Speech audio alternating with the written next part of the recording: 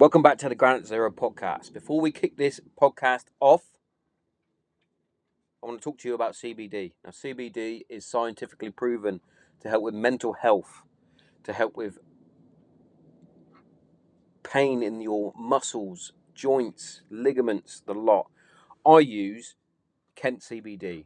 Not only do I use the actual CBD oil, which helps with my mental health, my anxiety, my depression, even helps with my sleep, but I also use the muscle rub.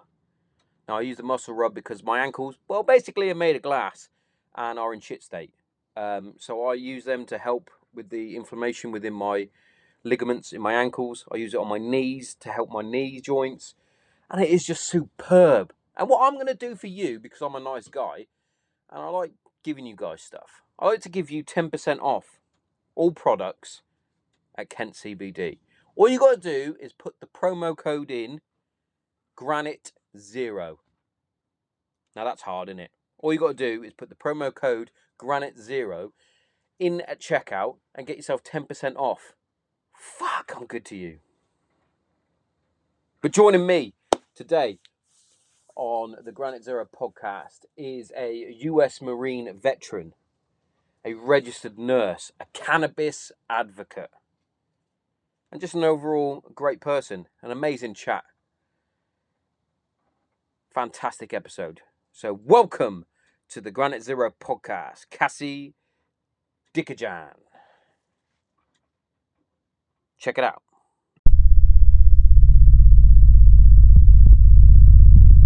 Charlie 1, this is Granite Zero.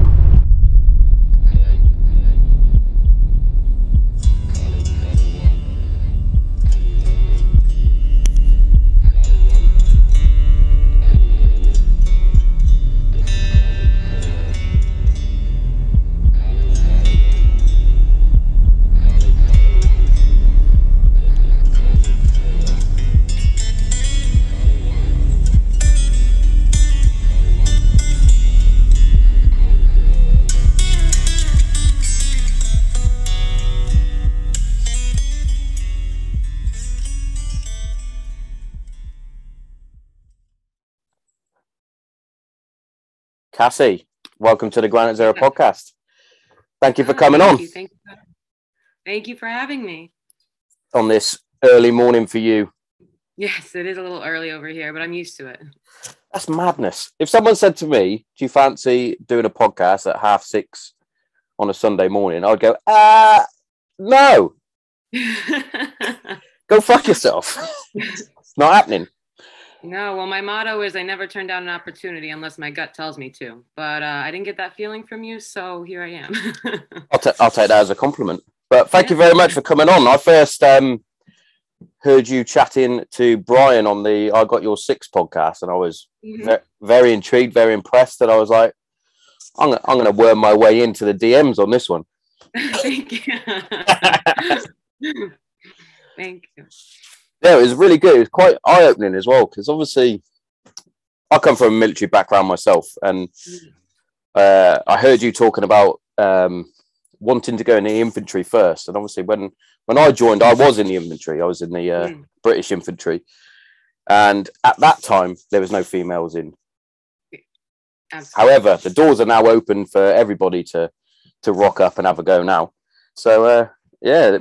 So you went on and did was it helicopter technician or something like that, wasn't it? I did helicopter technician, yes. Obviously, yes. Like you said, I wanted to be infantry initially, but it wasn't open to women. And as you might have heard on Brian's podcast, I kind of have mixed feelings about it just because of military culture and having such a small amount of women as it is, and then the smallest percentage that would actually make it into the infantry and be an effective person to fight next to. Yeah. Right. So it's very hard as a woman that wanted to be in to also, I don't want to get slandered for this, but to support women, because I want to make sure that no matter what, who's there is supposed to be there. Yeah. I agree. You know, I've said it. We used to watch me and the missus used to watch a program on telly. It's called SAS Who Dares Wins. And they started letting female contestants go on there because they've now opened up the role for women in the special forces, women in the infantry, in all roles, which I'm all for. I said it to my missus that all the time. When as long as they can stay to the standard and carry the same weight, do exactly the same job, why the fuck not? But it's when they start saying little things like, "Oh, we'll just cut down the weight." It's like, well, why are you changing the standards? That's what I was always afraid of. I don't think they did. My regiment was actually the first to have a female in the interesting in the infantry. I actually asked her to come on the podcast. She refused. Bit rude. bit rude. But yeah, I'm all for it. Her own battles going on right now. She'd have probably got shit. I mean, I'm all for it. I have a daughter. I'm pro women. But at the same time, I've worked with a lot of women, and I know that some think that equality means that they're allowed in, but at a woman's standard. And I'm sorry, that's just not the case, especially when you're trying to be a force of nature and you're trying to be lethal, you know. Yeah. Everybody needs to be on the same page. You can't lower the weight. You need to be able to carry your own weight. You should actually be able to carry a little bit more weight because I'm sorry, we have something to prove. And that's how I always kind of carried myself is that, you know, I would look at who was next to me and I'd, you know, what are they doing and how can I do it better? Because they're going to be looking at me twice as hard. You know, they're going to be scrutinizing every little move I make. So I need to be that much better so that I can at least blend in as much as I can. Yeah. And that you find that even with men going into the infantry as well. I found it was a lot easier if you were what we would call the grey man, where you didn't over excel and you didn't underachieve. You were just in the middle because you got left the fuck alone. Yeah, absolutely. It's slightly different when you're actually on unit. You can let your personality come out and be a bit more of a yourself. But during training, I found that, like, I can speak from experience here. I was a bit shit in the block, like ironing and fucking getting my boots polished and shit like that. I was more of a you don't say. I was more of a on exercise soldier. I was better out in the field than I was in the block. Absolutely. So I was always constantly targeted because, well, my uniform was in shit state. It was like, and I was like, I'm going to get kicked out of training because I'm shit at ironing a fucking shirt. It's ridiculous. But a few of my friends sort of passed under the radar because they were just so grey. It was like, well, one of my close mates, Chris, he's been on the podcast quite a few times. I was like, I don't even remember you being on my basic training, but you were there. And he was like, well, it just happened. I know. The less they know your name, the better off you are. Yeah. Also, on the other flip side, you know, I'm always one to kind of push myself to the max. So as much as I want to stay under the radar, you just, you know, you kind of go in and give your 100% and wherever that leaves you. Yeah. You should always. I'm not saying people should like not try because they don't want to get found out, but you know what I'm saying. You know what I'm saying. So, and a previous guest that I've had on. What you mean? Yes. A previous guest I had on, Liz Carmouche was a similar unit to you, I believe. She was US Marines. I'm pretty sure she worked on helicopters as well. US Marines, yeah. Well, that's I mean, for females, there's not a lot of options for actual jobs. I mean, they like to put us a lot in admin. Yeah. A lot of support, a lot of supply. When you hear it that way, it sounds very sexist. In that way, it's like, what are you going to do with a female? Well, I'll tell you what I'll do. I'll put her in admin because women make really good receptionists. It's like, what? They've joined the military to be in the military. You know what I'm saying? Exactly. Like they went over, we take a test called the ASVAB, and that's kind of like how you get your job placements in the U.S. military. I'm not sure if you guys have something very similar. Very similar. Yeah, very similar. So you get your test results back, and you're sitting there with the recruiter, and they have all of my jobs that I was able to have open, and then you know, all of a sudden you see like big red X's, like, oh, you're a female, can't go here. You're a female, can't go here. And I'm like, well, I could either pack parachutes or turn wrenches. So I went. So I was in a similar situation. So when I did my aptitude test and things like that, same sort of thing. I had a big list. I was in the Air Force, so I had quite a big list of all these things I wanted to do. Originally, I wanted to follow in my dad's footsteps. I wanted to be a physical training instructor, a PTI, Okay. and then specialize as a jump instructor. Exactly the same as my dad. People say I'm turning into him anyway, but that's by the by. But that's what I wanted to do. I missed out on that by, I think, 2 marks on the aptitude test. I had a massive list of all these other opportunities that I could do, and I was like, "Oh, that one will do. I'll join the RAF regiment, the infantry. I'll do that." My dad was like, "No." My dad was like, "No, get a trade, become a MT technician, do something, get a trade." I was like, "Why do I want to do that? Well, if I'm not going to do that, I want to do that." Yeah, exactly. He was not happy with me. He was like, "You're joining the infantry. You're going to be part of you're just mud on the bottom of people's boots." I was like, "Well, I've been like that for the whole life, so might as well carry it on." Yeah, that's kind of what they told me too. Is that, when I was kind of still processing the fact that, because up until that point, it was 2008 when I joined, so I felt like life was pretty progressive. Yeah, so it was my parents always raised me that I could do anything I set my mind to. So this was the first time I really heard no. Yeah. And it was not out of my control. There was nothing I could study for. There was nothing I could work harder for. It was just, you are female and you're not allowed. And so as I was processing that, they were trying to you don't want to go there anyway. You're not going to come out with any skills. You're going to be lost. But the whole reason that I joined is because I have this innate feeling that I need to fight for something. I don't know what it is. I have this fire inside of me, and I want to contribute. I didn't get to contribute in the way that I wanted, so I listened to everybody's advice, and I took a trade. I took a skill, which I don't regret. Yeah, I was going to say that's a good thing to have at the end of the day. I know you're doing something slightly different now, which we'll get onto in a second. But yeah, that was the big worry for my dad, was when I left the Air Force, I didn't have anything to fall back on, which is technically true. Because I went in as the infantry, I came out and I basically became a security guard. I've now gone into management, but it's like, what do I do when I leave? It's like, I've got no skills. I'll do the closest thing as I can to what I was doing. No skills, though. They say no skills because there's not really a civilian. Yes, there's no civilian equivalent. It was I could have joined the police, I suppose, but as we know, I can't spell. My surname's a little bit difficult. Yeah, we'll get onto your surname in a second, because that's a big elephant in the but yeah, it's good to have a trade and any sort of skills. But what you can do is adapt what you've learned. There we go. Yeah. Into what you do now.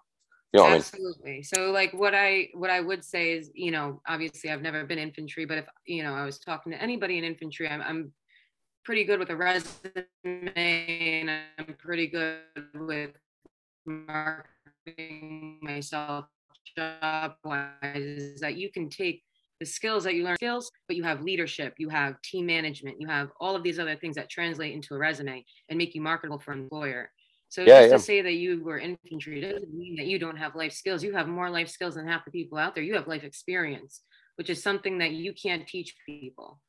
So for me, that's kind of been my motto, is that even if I'm applying for a job that I'm not qualified for, I have all of this skill set right here that shows me that I can do that job probably just as well once I get up on the training. Yeah. So here's one, because I heard you talking to Brian on the thing, and I just wanted to, because we had a similar sort of situation where you said you were one of the only females to go onto your unit. Is that correct? Or have I just completely bro science that up? Very few. Yeah, there's like a handful. Yeah, no, there's a handful. I could probably count on my hands how many we had in a couple of years. So what would happen like on our unit, because we are 99.9% male. Occasionally we would have a medic when we're getting ready to deploy that would be a female, or we would have, again, an admin clerk or something like that. And I don't want to like assume anything, but for us it was like flies around shit. Like, oh my God, we've got a woman. Like she could have fallen from like the ugly tree and hit every branch, but it didn't matter because everybody would be around there. It's like, come on, Absolutely. you'd have the married blokes that would be like, can you just leave her alone? Like, Yeah. like, Yeah, did you have the similar sort of thing? Did you, or was it different because for you had? For sure. Yeah.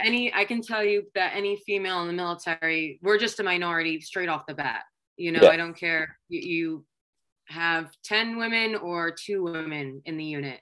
You're all getting treated the same because there's still just such a larger ratio. It's got to be at least 8, I would say 95% male, 5% women, you know, and that's in a unit that's used to having females in it. So they would literally smell us coming. And I would actually watch it happen. And the woman wouldn't even have to be wearing perfume. They could literally smell the shampoo. Like it was actually a phenomenon. They would sniff when she would walk by. So that's just like a small tidbit. But yeah, they would flock like flies to shit. They would be able to. They didn't care what you looked like, as long as you had all the parts that they wanted. They wanted to talk to you. They wanted to be around you. They wanted to try whatever they could with you, to the point where, you know, I'm very comfortable with eating alone. I've been a loner most of my whole life, and I would have to tell people to leave my table because I was so comfortable eating alone that people saw it as an invitation to come sit with me. Lady on her own. Do you want? Can I come and join you? Hey, how about you go and play a nice game of hide and go fuck yourself? I'm eating alone. Exactly. They look at me and be like, oh, what nationality are you? As in the nationality of being left alone. Please leave me alone. Get out of here. Yeah. So, you know, that was one thing. Another thing was, another phenomenon that I see with women is that if you're too attractive, people don't respect you. If you're not attractive enough, people don't respect you. So you kind of have to find that middle ground where you're not distracting, but at the same time you're not terrible to look at. I get you. So I spent a lot of my time kind of trying to walk that tightrope. I spent a lot of my time not wearing makeup because they would think that I put it on for them, or but also trying to keep myself in shape and looking nice, because if I was too ugly, then it's unfortunate. But also it's for your self-esteem as well. You don't want to go, well, I'm going to ugly myself down today. Absolutely not. But I don't. Survival, though. Also survival. Yeah, but it's also that crazy thing, isn't it? It's like if a pretty girl smiles at you, like, hold on, is she flirting with me, or do I give her a wink back or something? But to be fair, I've never been in that situation. Never been in that situation. I'm socially awkward, so if someone did that with me, I'll be like, all right, and then carry on walking. All the best people are, though. Yeah. Socially awkward ones. But I had a motto that I kind of came up with when I was in, is that you could either, you know, they viewed you as either 3 types when you were a female. You were either a lesbian, which then they kind of left you alone, but then they were a little bit intrigued, but mostly left you alone. Yeah. You were a total cunt. Sorry for the language. No, I love that. Yeah. C-bomb all you want. Yeah, exactly. you had to be ruthless. Yeah. Or, you know, if you showed any kind of friendly demeanor, you were automatically a slut. Because if you had any kind of friendly conversation, if you were smiling and laughing with somebody, you were automatically sleeping with them, because perception is reality. Yeah. So, you know, I was 17 years old when I joined. I came from the mountains, pretty much the Appalachian Mountain Trail. I lived in New Jersey, but it was up in the boondocks. So I was pretty sheltered from the intentions of males. I really didn't know about the world. Think about it, 17 years old going in. Yeah. That's a hell of a shock. Big shock factor for you. Yeah. Is it? To the system. Yeah. I had no idea about people, about men, about life. Yeah. So you know, I just had to turn into that cunt. And then that weighs on your soul too, because then everybody thinks you're a poisonous bitch that's walking around. But at the same time, at least you leave me alone. Yeah. You perfected the resting bitch face, as they say. Oh, for sure. Yeah. Well, I wasn't really resting, very active, but just active bitch face. Yeah, active bitch face all the time. Fuck off. Like Yeah. Just leave me the fuck alone. Yeah, I get yeah. that. And I found, well, I say I found it worse. I've never experienced any of that. But when when we went out on tour for my third tour, we were actually attached to attached with the US Marines, and there was always different rumors about ladies being like, sorry, this could be a triggering subject for some people if they're listening, getting like, yeah, getting promiscuous. But then there's others that like literally were raped. Like it's fucking madness. And it's like, you're out in a fucking war zone. Absolutely. A woman doesn't need to be going out on a fucking jog or whatever around camp with a high vis belt on and then getting pulled into a fucking van. It's like, how does that even happen? But it does, clearly. It does. So, you know, I was quite obviously I wasn't in a combat role because I wasn't allowed to be. So when I was in country, I was in Afghanistan. I'll be honest, I was less afraid of, you know, enemy fire and insurgents than I was just the Marines and other, you know, soldiers that were on the base. Just because, and I'm not even talking about in my own unit. I pretty much knew a lot of people in my own unit and who to watch out for. I'm talking about other people that were there. Yeah, I get that. Other people that started to know your routine, because I'm sorry, there's not many places you can go. No, exactly. To work at 6 a.m. They see you walking home at, you know, at a certain point, and they just get to know your routine. So when I would go into the shower, a lot of the showers would be unlocked, so there's no way to stop men from coming in. We would bring our rifles with us, but I mean, it's just something you would look out for. You would hope that another female is on your unit, and you can kind of get buddy system. Yeah. But unfortunately, there wasn't a lot of camaraderie through the females. They kind of taught that. It was kind of more, unfortunately, a competition based, and for me, it wasn't competition based on male attention. It was my job. If I didn't feel good at your job, I didn't really want to, you know. Yeah, I get that. I get it. Yeah.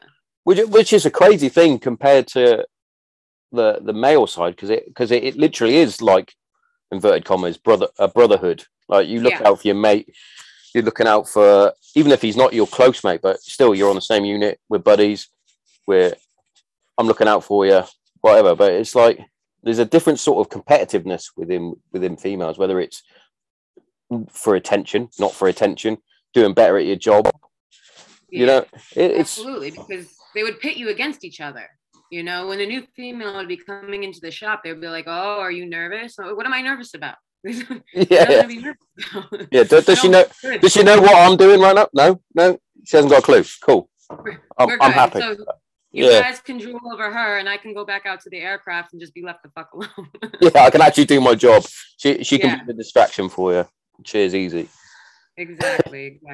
But the big question I always get from a lot of civilians when they find out that I'm in the military, they always think, oh, they must have taken such great care of you. It's a brotherhood. They're looking out for you. And I was like, I had a couple brothers that definitely looked out for me. That's probably why I've made it through, but without, you know, terrible incidents. But for the majority, no, they are not looking out for you.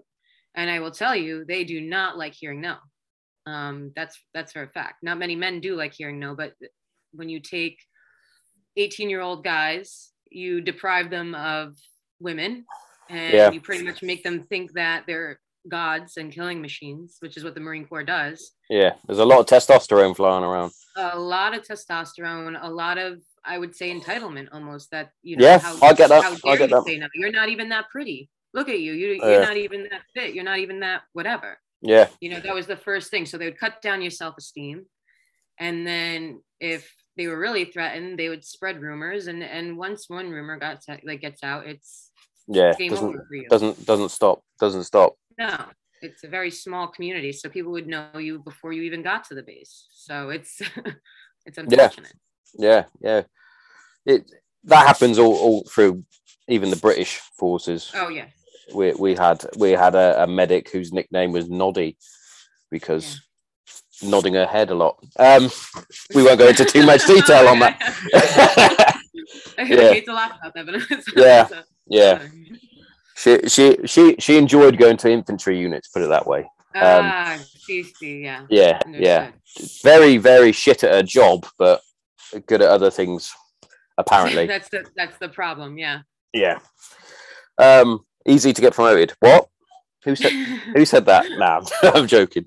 But one thing I do want to touch on, because I'm actually quite intrigued on how you got into cannabis and the stuff around cannabis. Excuse me.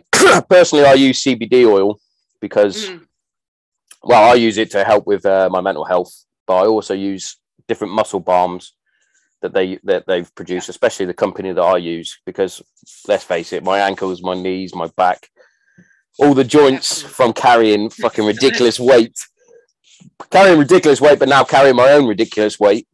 I use it because it helps with inflammation. It helps lower my stress levels, etc., etc.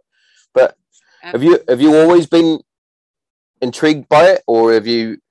Because obviously you can't use it while you're in the military. As in cannabis. So, no, I mean. so actually, the funny thing is that before, when I was in high school, I didn't touch it. I was really big into sports, and I was athletic, and I thought that everybody that smoked weed was a loser because exactly. That's what society told me. They have no ambition, they have no nothing. Then I went in and I was stationed in California, and I was kind of around for California to do the whole medical card movement and starting to see how legalization kind of started to look, and you started seeing professionals that would do it. And I thought that was interesting. And I was definitely starting to struggle with my own mental health issues, a lot of anxiety. Just from, being in the military, you just have anxiety as it is, Yeah. That just create that in you because you can't be late, you can't be shitty, you're just always looking after your back. So then you had that's my main one is lateness. Oh, it gets my chest tightens. I literally have sweats, even to this day. I pace. Yeah, exactly. So I started to feel that. Then you had a couple traumatic experiences on top of it, and just the burdens of everyday life, and of course with the military, heavy drinking. What everybody used to kind of escape, and that just messes with your body chemistry as it is. It's mad, isn't it? Because that is the worst thing you could really do. Absolutely, and that's what's legal, and that's what's celebrated. Yeah. It's like I still do it now. I'll meet up with the lads and we'll go for a drink and end up having a couple too many. It feels good at the time, and then in the morning you're like, oh fuck me. What did I do? Absolutely. But also you feel good when you're doing that. But if you a bit like me, I suffer quite badly with depression. So if I start drinking too much, then my little demon starts to pop out and go, are you okay? Do you remember me or not? Yeah. Your serotonin goes way down. Everything else comes way up, and yeah. Which is why I started using CBD. I haven't actually started smoking cannabis or anything like that because it's still technically illegal over here, I think, unless it's medically prescribed. Although one of my neighbours, he blazes that shit up and it smells delicious. I came out of my shed the other day after doing a podcast, and I was like, smells like Amsterdam. It's like nice deep breath in. It's like right? I always say it every time I do it, even if I'm on my own. I go, "You got to share that," and then I get no response. I'm like, God damn it! Absolutely not. Nobody wants to share. Come on. Especially if you're not supposed to be doing it. Yeah, exactly. But so I was especially towards the end, I was drinking a lot, and then I started getting to the point where anytime I would drink, I would black out. And then that's when I noticed that, I didn't notice in the moment, but I would be told the next day that all of my repressed emotions would be coming out. I'd be yelling about things that I haven't thought about in years. I would actually think that people that were in front of me were other people from my past, and just, I'd just be a lunatic, to be honest, while I was drinking. So then I stopped drinking. I was getting through the process of getting out of the military, right? And then I really didn't start delving into cannabis. I dabbled here and there when I was out, but it was illegal. Yeah. And then I ended up pregnant with my daughter, and I gave birth to her, and I was struggling with postpartum. And I just, then I was, add that on top of all the other stuff that I'm dealing with. Yeah, that's a hell of a cocktail you've got there. Oh yeah. Oh, estrogen's a hell of a drug. I don't know what to so I just felt a little bit out of control. And at the time, I live in New York. I'm in New York City. I live in Brooklyn.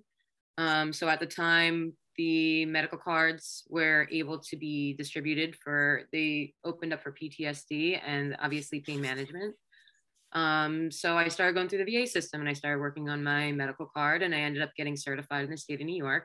I was like, here I am, I'm legal, because we haven't touched on it yet, but I'm a registered nurse. So yeah, we'll get to that. Obviously as a mother and a registered nurse, I felt like I had a lot to lose going into cannabis. So I was a little bit in the closet, so to speak. But that's kind of how I started getting into it. And I was like, well, it's kind of unfair that people can go home and slam a whole bottle of wine and it's laughable. Yeah. But for me to have a few puffs to sleep at night is unfortunately it's mad, isn't it? How they demonize different things, and a lot of it goes down to, well, obviously the government and how they make money off different things. Obviously, they're not making money off cannabis, but they do from because it's not taxable. They put it exactly. So it's like no, you can go and drink your bottle of Jack Daniels. That's fine. Go in and kill yourself with that, but the stuff that actually can physically make you better, you can't have that. No, absolutely not. What do you think you're doing with your life? You can't carry on a normal life being a drug addict. Meanwhile, but you have all of these antidepressants. Yeah, exactly. It's like you said. It was sort of demonized when you were like growing up in, like, we call it secondary school, high school. Mm-hmm. Like you'd have I had quite a vast circle of friends, and a few of them were actually stoners. And you're like, you guys are just lazy, just getting baked all the time. It's like, but then you actually now fast forward into the future, and you look at like people like Joe Rogan, for example. I always use Joe Rogan because he's the benchmark. He's the hero of podcasting. But it's like you look at him and you're like, that guy loves fucking weed. He smokes it, even during highly successful. Yeah. He's a physical unit as well. He's 50 plus years old. He looks far better than most people, but it's just mad how it's demonized. It's just craziness. Like they did that on purpose, obviously, like you said, for money. Yeah, it is. Yeah, and even now, if I managed to get some now, it was like, I wouldn't be able to tell like my parents, because they still see it as a gateway drug or whatever. It's like, no, it's not. Absolutely. Do some research. Absolutely. So I grew up watching my father do it. But so my father, speaking on mental health, was he was diagnosed with bipolar disorder. All right. Yeah.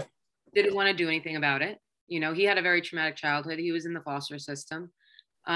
So the only way he would manage it was smoking weed, smoking cannabis is what so I watched him do it, but at the same time, I wanted to be nothing like my father. So yeah, I get that. Yeah. So I always kind of associated the two together until I got older and I started having some, feelings and issues of my own. And I was like, what, that makes sense.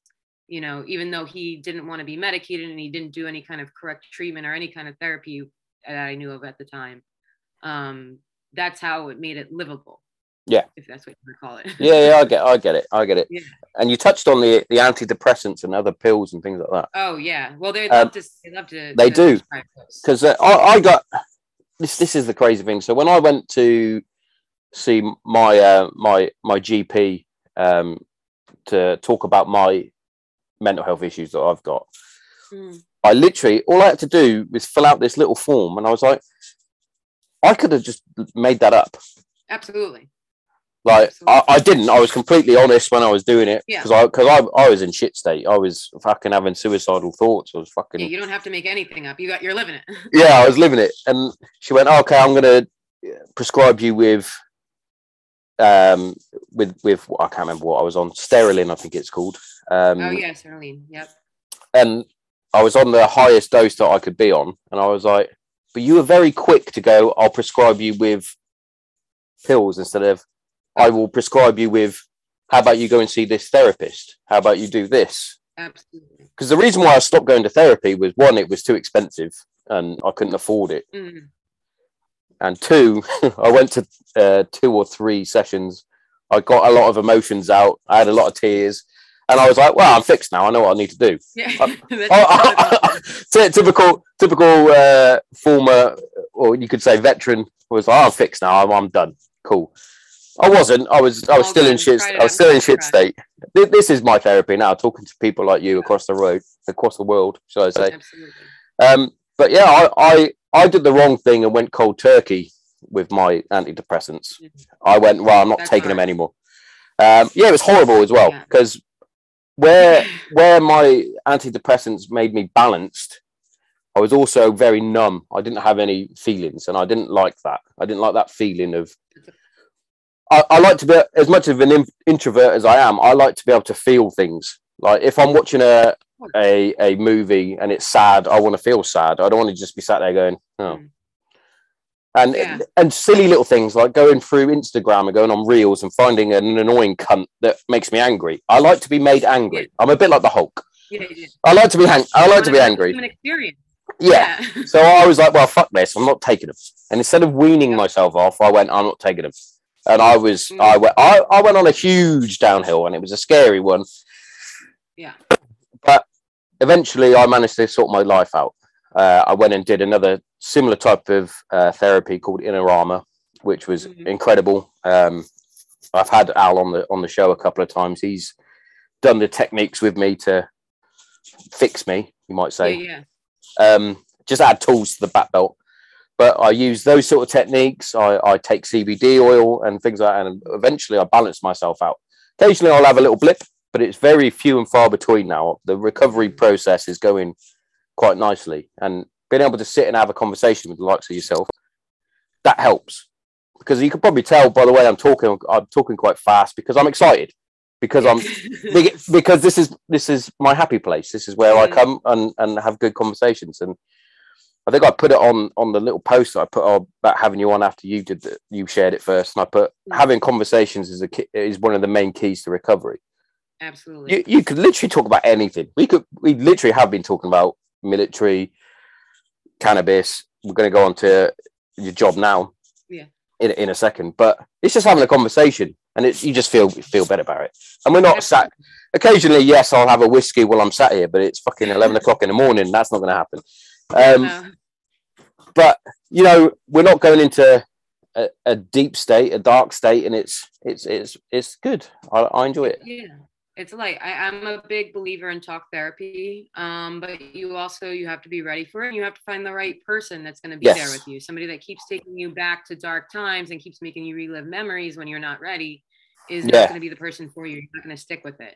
You need somebody definitely. Like you mentioned, that's going to put tools in your belt so that when you have emotions, you can identify what you're feeling, what made you feel it, and then you can start to rationalize yourself out of, that heightened state that you might be in for no reason. For no reason. There's a reason for you. Everybody else on the outside is like, what are you getting so worked up about? Yeah, definitely. Yeah. So definitely helps, and I'm so happy to be here and that you invited me to be part of your recovery. Yeah. Well, it's taken a long process with it. We're coming up to 3 years now of doing the podcast, and yeah, it's just getting better and better. There's little things. I've now got lights in the shed, like proper lights. Yeah. It's little things. Like I first started, I was recording on my iPhone, and it was and it was just like sat on the chair, and I've been talking. But now I've got a fucking mic. I've got a Mac. It's the process is good. It's good. It's coming along. Absolutely. So your job now, you're a registered nurse. Is it what sort of avenue in nursing have you gone down, could I ask? So I started off very near and dear to the military in a traumatic brain injury unit. Yes. That was my first experience. I started off in traumatic brain injury, spinal, and stroke. So I had a lot of young guys with a lot of brain injuries. Now they weren't military related. It was very emotionally heavy. I bet it was hard to kind of go home every day and not carry that with me. But I felt for my patients and I kept showing up, but I ended up with, I had my own back issues from the military. And I ended up actually, I was cleaning a patient, and you can't always wait for a second hand because you're not going to let the patient sit in their own feces. Yeah, yeah. I'm a big believer treating them all like your family. I wouldn't let my brother sit there in his own feces. So I went to clean him, and he was a very tall man that had no ability to assist me. And I ended up herniating a disc so badly that I ended up with spinal stenosis, and I ended up going out for surgery for my back. And this happened on February 27th of 2020. So I was literally out 2 weeks before COVID hit the States. So it was kind of a blessing in disguise, but at the time I was pissed because here I am, and I'm like, I missed my second fight. First time because I was a female, second time because because of my spine. Yeah. You know, and looking back on it, everything has its reasons, and maybe I didn't get to my fight yet. Maybe it's still coming up. But then I switched over into surgical because I needed something where I wasn't, you know, lifting people by myself and doing that. So I ended up going into plastic surgery. So now I run an OR for a surgeon in Manhattan. His name is Dr. Darren Smith. He's an excellent boss. I went through a whole range of surgeons before finding him. But the thing that I love about that more, you say plastic surgery, you're like, oh, it's not real medicine. We're making boobs, we're making butts. But the thing I love about it most is, first of all, we're altering the human body. So there's something amazing about that. And plastic surgery was born in war. Yes. You know, all of the advancements that we have in plastic surgery are from World War II, World War I, Korea. You know, when we were having trench warfare, we didn't know what to do with all these soldiers that were losing half of their face. Yeah, yeah. That's where the advancements of plastic surgery come in. And that's where, you know, my passion for the field kind of comes in. Yeah, yeah. Because like you said, it's when, if you said I'm a nurse for plant, it's like, oh, so you're just making you're making girls' tits bigger. It's like, well, we do more than that. We do. Yeah, we do a lot more than that. And with the rise in plastic surgery right now because of COVID, everybody's able to kind of work from home, so they come and they get it. So now it's a lot more open to not just the rich upper class. We see people from all walks of life maybe doing some small adjustments, but it's still, you know, for me, and this is probably a military trait, but I'm always preparing for the apocalypse. I'm always preparing. That's a Marine thing, I think. That is a Marine thing. I'm always preparing for the entire society to shut down and go to shit. And so I'm over here thinking, well, if I can get proficient in plastic surgery, I will be efficient in the apocalypse, because you always need surgeons, you know. Yes, you do. I'm not a surgeon, but in an emergency situation, I would be able to fix laceration. You could handle yourself. Yeah, exactly. And again, most people will go fucking doing tits, doing ass, doing all that, but people also forget about like burn victims and things like that. Or if a gentleman has had a bar fight and he's had his nose caved in and it's plastered across his face, you need it fixed. You need it fixed, yeah, and you want a plastic surgeon, because I'm sorry, I've seen lacerations fixed in just a general emergency department, and you're not going to walk out looking too pretty.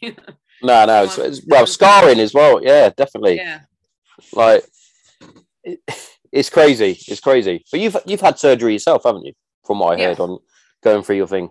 Oh yeah, absolutely. So aside from my back surgery, so going kind of back to, I want these motherfuckers to leave me alone.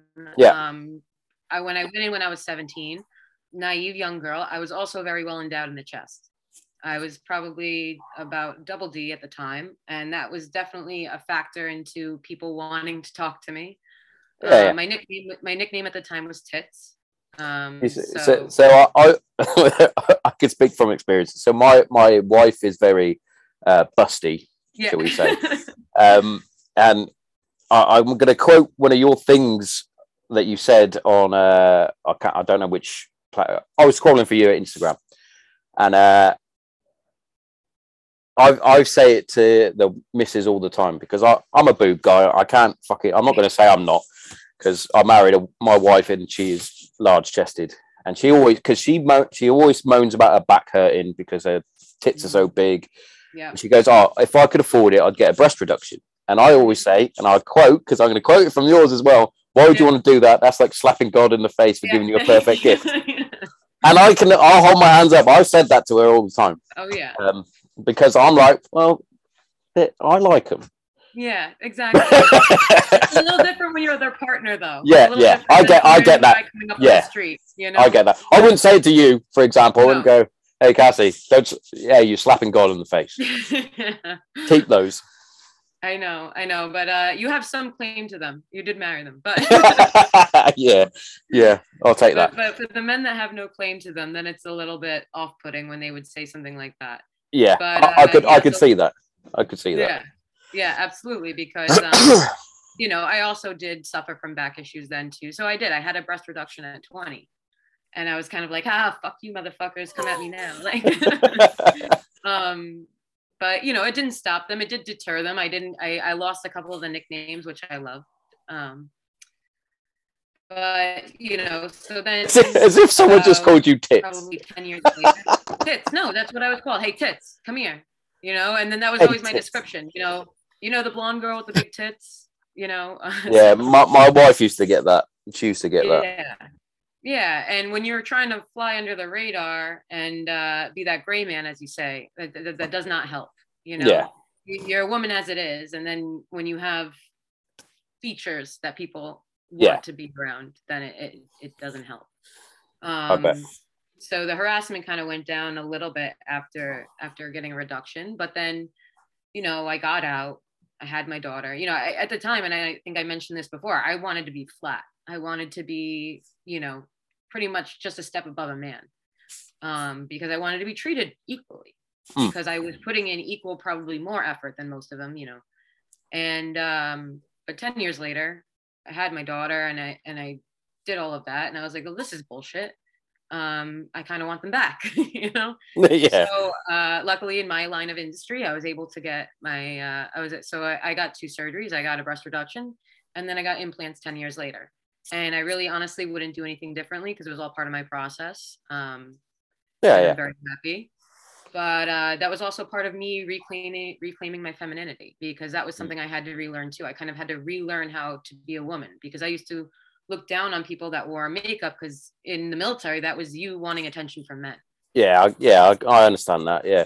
Yeah. And obviously, being in a male-rich environment, you tend to sort of adapt what they're like. So what their standards are. Yeah. Yeah, exactly. Because you never wanted to be the one that was worried about your down. Yeah, you're one of the guys. You might want to say. Yeah, one of the guys.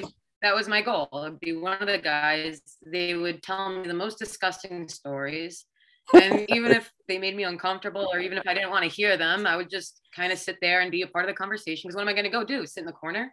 It's all of them. They're all talking. So I'm either going to ostracize myself and be that girl, or I'm just going to be included and at least get an idea of what these guys are thinking. So if any of them come at me, I know he's a disgusting animal. So yeah, which is probably 90%. About 97. In the high 90s. In the high 90s. Yeah, in the high 90s. But yeah, touching back on we'll go with the CBD thing, because obviously I'm an ambassador for it now. Like my wife, for one, and we'll say my mum, her partner, they always say to me, they're like, but when I get high taking it, it's like, no, it doesn't have any. It doesn't have the THC in it. It's just got the. No. It doesn't have the psychedelic-y bit. It's got the good bits. Not saying that the psychedelic-y bit isn't good, because obviously that can help with each their own. With mental health issues, other sort of brain cognitive. But I'm like, you don't need to be worried about it. And then I've had a few veterans and a few servicemen ask me, won't I test positive on the piss test? Yeah. For the drugs tests, and it's like, well, no. Most of them will tell you on the label it is like 99.999999% free. A chance that you won't. Yeah. There's a chance that there might be a little bit still in there, because. So what they do is it's such a small. The reason CBD is legal is such a small amount. So if you're doing, there's a difference between full spectrum and isolate. So if you're doing full spectrum CBD, there is a very small percentage of THC in there, because it does help. It's called the entourage effect. Mm-hmm. And it helps the rest of the plant chemicals basically be absorbed by the brain, or the area that you're treating. So it actually helps the absorption. It helps just the entire experience. Now, if you were gonna pop on a piss test, you would literally have to chug the whole bottle of CBD to get an amount that's high enough for you. You'll be asleep for 3 days and then you'll pop on your piss test. But yeah. But that's pretty much, you would have to take an extremely high quality, that 1% chance. Then they would use the isolate, which is they take the THC completely out. And even if you drink 5 bottles in a row, you'll never pop on a piss test. You might just have a stomach ache, you know? Yeah, we don't recommend that. No, we don't recommend it. Appropriate on the package. I'm just saying what it would take for you to pop on a CBD would be high. You would have to grossly abuse it.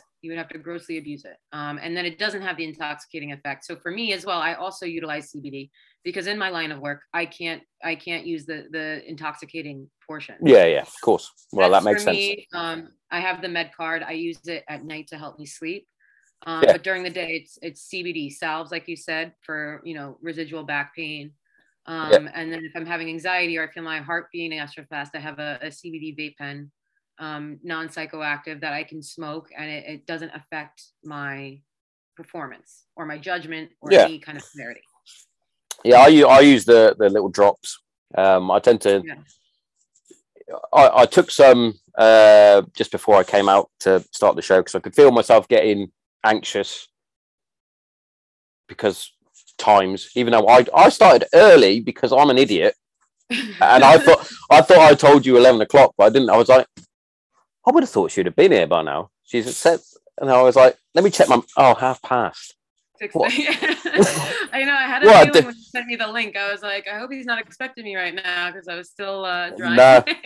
No. I was like, yeah. So I took some then. I always take it before I go to bed because I find as soon as I lie down in bed, that's where my mind goes, ha ha ha. I'm gonna annoy you now because my brain doesn't like to settle anyway. My wife finds it hilarious. I always find something new to do. So it started off when I left the military. I had to do a Spartan race. I did that. Then it was a boxing match. Then it was the football match the soccer match that I've just put on.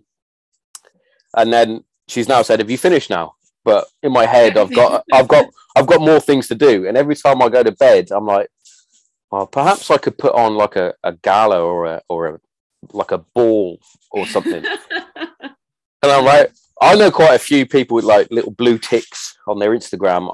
I could get a few people to come and speak and auction stuff off. And it's like, I could do that. And then I could do another football match. I could get another Premiership Legends team to come and play us. Oh, I could do. It's like, will you just chill the fuck out? Absolutely. Turn your fucking brain off for 5 minutes. Content. Yeah. And the other thing is I've got in my head, I want to start up a sort of a mental health sort of charity, but it's like, where do I start? Where do I start with that? How do I get that going? It's like, that's a whole nother story. Believe me, I've been down that road. Yeah. It's because I see these things on telly, and you've got like Mind, which is a big mental health charity down here. We've got Calm, we've got the Samaritans, all these things. The Samaritans are brilliant. I'll say that because they do actually answer the phone. But a lot of these big charities, they're shit. Yeah. Like they don't answer things. They don't unless you have a sexy issue, then or a celebrity, we'll say they ain't going to give you support. They'll pretend they give you support, and then people will fundraise for them to say that they're going to give you support. Yeah, but I had it with a good few military charities when I first actually sought out help for my mental health. I went and spoke to the RAF Benevolent Fund. I'm gonna call you out. I'm doing it. I spoke to the RAF Benevolent Fund. I spoke to the Royal British Legion, which I will always support the Royal British Legion because what they have done in the past. Help for Heroes is another one. All these big charities. I reached out to them and said, look, I'm suffering with depression, PTSD. And it's like, yeah, okay. We'll send a caseworker to contact you. I never got any of that. And I was like, well, if I had been blown up, for example, and I lost a leg, then they would be all over it because Of course. I don't want to sound bitter or anything like that, but that's a sexy injury. That's a talking. That's in those sort of terms. Something that people can see. Yeah. Yeah. It's something that they can do a photo op for and be like, Yeah. look, we're in this guy. You can't take a picture of mental health, you know? Yeah, That's the because thing. You can't advertise it. yeah, because for example, you could. I'm your caseworker. I've called you in for. You've got a mental health issue, and we're going to do a photo shoot. And you come in and you look happy, you're smiling. And they're like, "Well, there's nothing wrong with this fucking person." Yeah, there's nothing wrong with him. Or you bring him in and he looks like shit, and then it's like, well, we don't want to make this guy the poster child of our. No, exactly. He looks like shit. Yeah, but Yeah. this guy's fucking homeless. It's like, well, yeah, no shit, no shit. He's homeless, exactly. and there's fucking too many homeless veterans out there. Absolutely. There's too many. Right, I'll rephrase that. There's too many homeless people out there, not just veterans. And I think going back to sort of mental health and things like that, throughout these last couple of years, it's just gone on a fucking upward rise. It's madness. Yeah. Well, people are stuck, kind of sitting at home with their thoughts, and they're kind of stuck, reliving things. Yeah, and. My wife is terrible for this. So she has really bad anxiety. She could get a bite from a mosquito, for example, and think that her arm is going to fall off or something. Yeah. Because her anxiety goes through the roof, and I'm like, I was like, if we swap brains, it'd be even worse because you would have my depression and I would have your anxiety. I was like, our kids must be well fucked up. And you look at them, and they're so. My daughter's as happy as Larry. My eldest suffers quite badly from anxiety, but that's because that's a school anxiety that she has. Whenever the teacher says there's a test, her brain will go into overdrive, and it's bad. But if for example they're just doing a bit of homework. And then she does a little test at the end, but they don't call it a test. She aces it. She's okay. Yeah. As soon as you say test, it's like the world's just ended. Bless her. Yeah. But yeah, that's the real pandemic is the real pandemic is this the mental health issues that everybody is got. It's like you said, you're stuck in the house. A lot of people were stuck in the house on their own, especially over like Christmas time and things like that. It's like we could all do more. A lot of people say that they'll do more, but how many people actually do pick up the phone or do a FaceTime? And now you're actually allowed out. Go and knock on the door and say, "Are you all right?" Yeah. How's everybody checking in? But I got some cannabis. Do you want to share it? Yeah. There we go. That's where the sharing comes in. That's where the sharing comes in. Yeah. I mean, I see it. At least I live in New York City, so that must have been strange because obviously New York is so compact. Yeah. Yeah, and the city that never, or the state that never sleeps. I always get that wrong. Yeah, it's a city that never sleeps. But yeah, it was definitely a weird experience. It was so weird. It was strange to see everything so empty. Yeah. I still don't take the subway now or the public transportation just because it was a time where you were the only one on it with the homeless population. So it was a very dangerous time. Yeah, of course. Yeah. Public transportation. And the times that I go in. So now I just take the car. But it was definitely an interesting time. My daughter, who was probably around the pandemic, was probably just turned 5 around that time. We would hear sirens constantly, obviously during the height of the pandemic, and it would give her anxiety, but she's lived in New York, her whole life. So sirens are like, she goes to sleep to them. Yeah. But it definitely was, it was hard for a lot of people and a lot of children. Yeah. But she kids especially. Yeah. But the good thing about kids are they bounce back, and it's like that. My girls, they might be similar to yours. When on a Sunday, they'll get their little anxiety. I don't want to go to school tomorrow. Yeah. Mm-hmm. Oh, I don't feel well. It's like, come on. Do you not think I used? Do you not think I used to do this? Go to bed. But as soon as Monday comes and then Tuesday, they're happy. It's like because they're playing with their friends, and that's a big thing. Exactly. Once you're there, you just got to get them over the hump, and that's the kind of thing that I do with my daughters. I'm very open with all of the tools that I learned in therapy, and I would be like, well, why are you feeling this way? What are you worried about? You do this every day, you know. And when you kind of take away the fear, when you rip the Band-Aid off for them, it kind of helps them rationalize, and they're like, yeah. I'll do that with especially with my eldest. My youngest is she's fine. She's like she's solid. She's funny. She cracks me up daily. Like this morning, she was on FaceTime to one of her best friends. They were playing Roblox or something. Oh yeah, my daughter's all. But you could hear it. She was singing songs. Like I was like, "Hey, it's 7:30. Shut the fuck up." Absolutely. But yeah, my eldest, you have to. We have to sort of monitor because her brain does go wild. Like last night, for example, use this as a good example.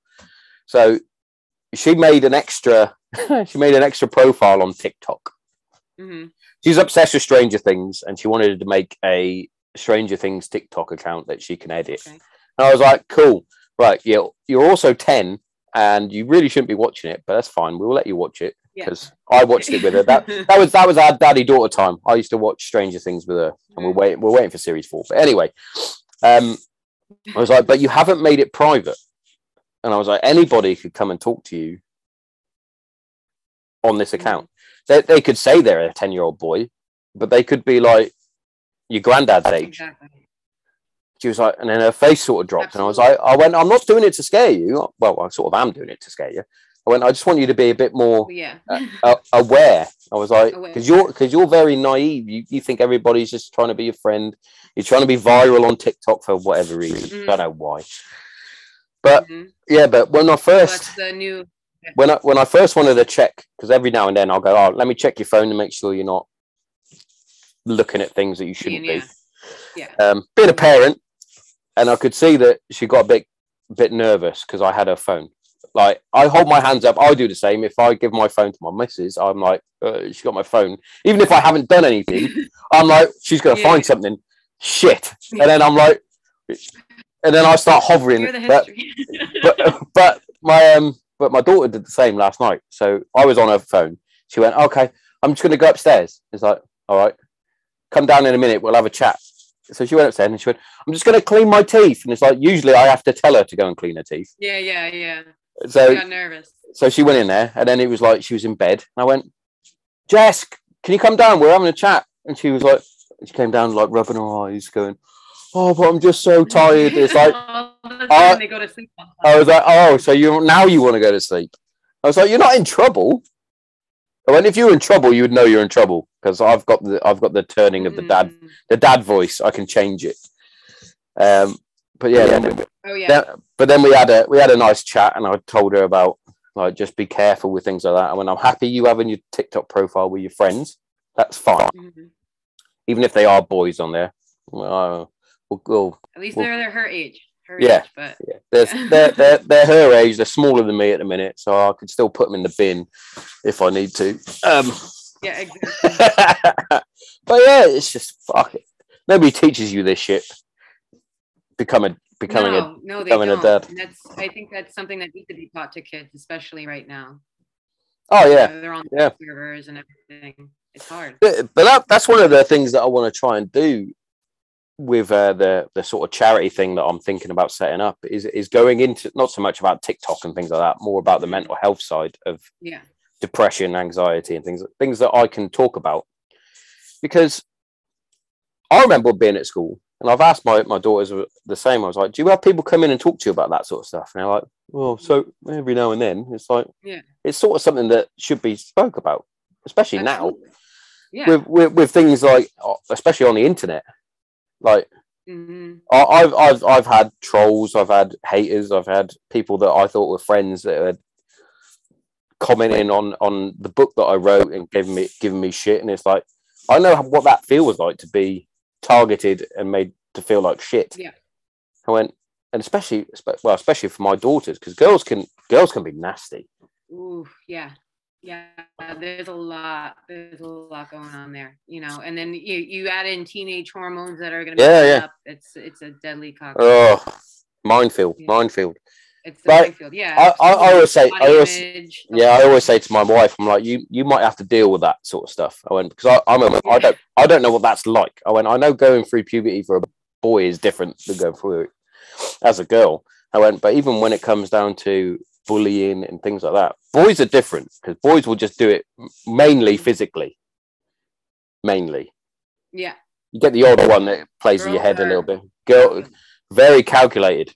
Boys are physical. They'll smash you into a locker or something and have a fist fight, and then by the end of the day, they're probably best friends because you ended up because they got it out. You ended up sticking up for yourself, and they thought, I respect that. Well, girls will just pick and. Oh, they'll destroy you. They'll destroy your self-esteem and your whole, you know, they do. It's, you know, and then you have any comments from boys on top of it. Boys are mean too. Boys are mean with girls, especially going through changes. Like my eldest is now starting to develop. Fingers crossed. Yeah. She doesn't develop like her mum, but but she's starting to develop, and you can sort of see little bits like certain t-shirts she wears, and you're like, oh no, what's happening to my baby? Yeah, it's a rough one, and then you add, you know, maybe boys are showing interest in her, and if she doesn't show the same, then the first thing that a lot of them do is they'll cut you down. So then you have the bullies from the female side, and then you have the boys that, you know, oh, you're not that pretty anyway. Oh, you're fat. Oh, stuff like that. Yeah, and, it creates a dangerous mental health issues, disorders. Yeah, of course. You know? And it's always a strange one, especially with kids. When you're well, because my girls are 10 and 8. Well, 10 and 7. One's nearly 8. But I always say it's like if the boys are mean to you at the minute, that's probably because they like you. So it's a difficult one because they tend to be like they'll be more physical and robust and push you and things like that. I'm like, that's because they like you and they don't know how to say it, because if they say that they like a girl, then the boys will go, you like girls? So, it's mad though, isn't it? It's mad because I think about it now. I think about it now. It was always like, why do you like girls? It's like, because I like girls. I'm designed to like girls. Why is this a bad thing? Growing up. Yeah, growing up is madness. Not looking forward to it. I'm not looking forward to the teenage years. No. I mean, mine's about to be 7, so I'm right behind you. Yeah, but I find that it's a very endearing age. Especially my youngest, she's 7. She's going to be 8 in February. But she says things just off the cuff. She's very sarcastic. She's very much like me. She's very sarcastic, and basically says the first thing that comes into her head. And I'm like, we were at dinner the other night, and she said something, and I just looked at her as if to go, I should be telling you off right now, but that's a hilarious comeback. I'll give you that one. They get away with murder when they're funny. They realize that at a young age. Yeah, she's brilliant. So here's a question for you. Do you still have a dog? I noticed on your Instagram you had a dog. I do. So my big boy, he was a Mastiff pit bull. He passed away in August. It was rough, but he ended up he developed lymphoma.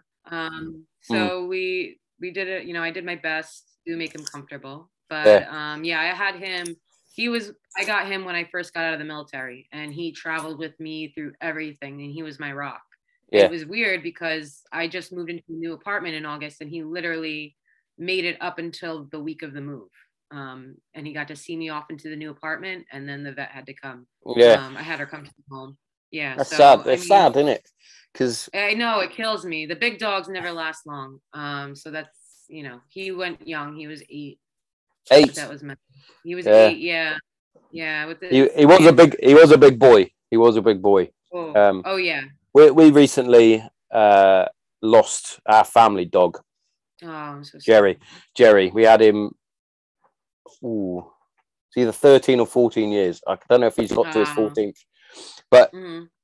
I'll tell you what, I was shocked at my reaction because Yeah. my brother phoned me on the phone. My brother was distraught because Jerry and my dad, so it's my dad's dog. They live with my brother back home. So my brother was there when they put him down. He held him and made him feel comfortable and all that. He phoned me up and he told me, and I blubbered like a fucking baby. And I was like, I wasn't expecting it. And then I phoned my wife. She was like, "What's the matter?" And I went, "They put Jerry down," and I was crying. And she was like, she went, "I've never seen you like this." I went, "Well, he was like my brother. He's always been there. He's always been there."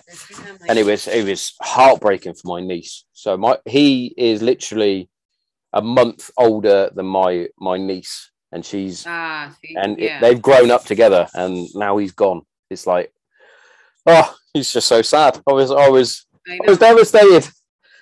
But it's devastating. They break your heart. Your heart. But now it's quite funny now. Well, I'll say funny. So my wife, we've always said we need a bigger house and things like that before we got a dog. But now it's like, oh, I've been looking at puppies. It's like, yes, I'm getting a dog. Can't wait. So hopefully we get one soon. I know.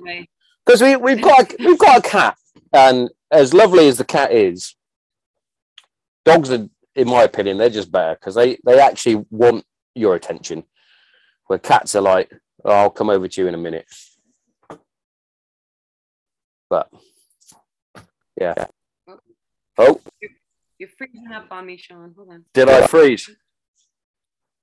You froze, but I can hear you now. Oh, that's cool. There we go. Because you froze in a very funny position. I think the signal is starting to go, especially my end. Oh, perfect. Great. I love that. Yeah. There we go. You're back now. I think my unstable internet connection, most likely. You'll probably find that both my daughters are on fucking Roblox or something, so the internet's going. That'll do it. Yeah, the internet's going mad, or I've got extra people in my house or something. So, just before we finish off, any other plans for the rest of the day? What are you doing? Sunday. The rest of the day, I'm just getting ready for the work week. Probably get a little bit of exercise in. Try to. Yeah. So yeah, I along with cannabis, I do like the research and education for an advocating society called Cannaware Society. Oh, cool. So I have some work coming up for their upcoming events, different things. I'm also in my master's program trying to get my nurse practitioner. So I'm getting ready for school to start in a week. So I got a lot to figure out right now. Loads going on. No downtime for you. You don't get no downtime. No, well, I'm like you. I can't. The next project's got to be coming, even if I'm not finished with the first one.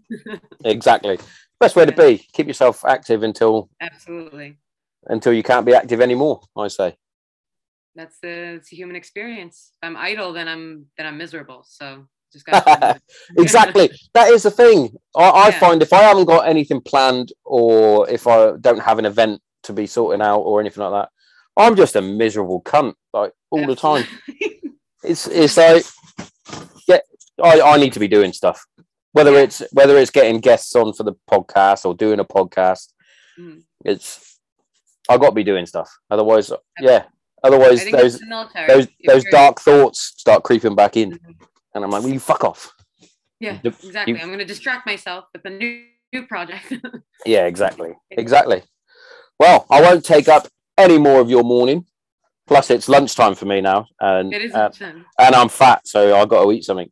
So, but it's been my honor, my privilege to have you on the show. It's been a fantastic chat. Thank you very much. Thank you. It's been my honor to be on, and thank you for inviting me. It's been great. Thank you. It's been fun. Good laughs. Good. Well, I hope you have a good rest of your day, and I'll catch you soon. All right. Thank you. You too. Take care. See you later.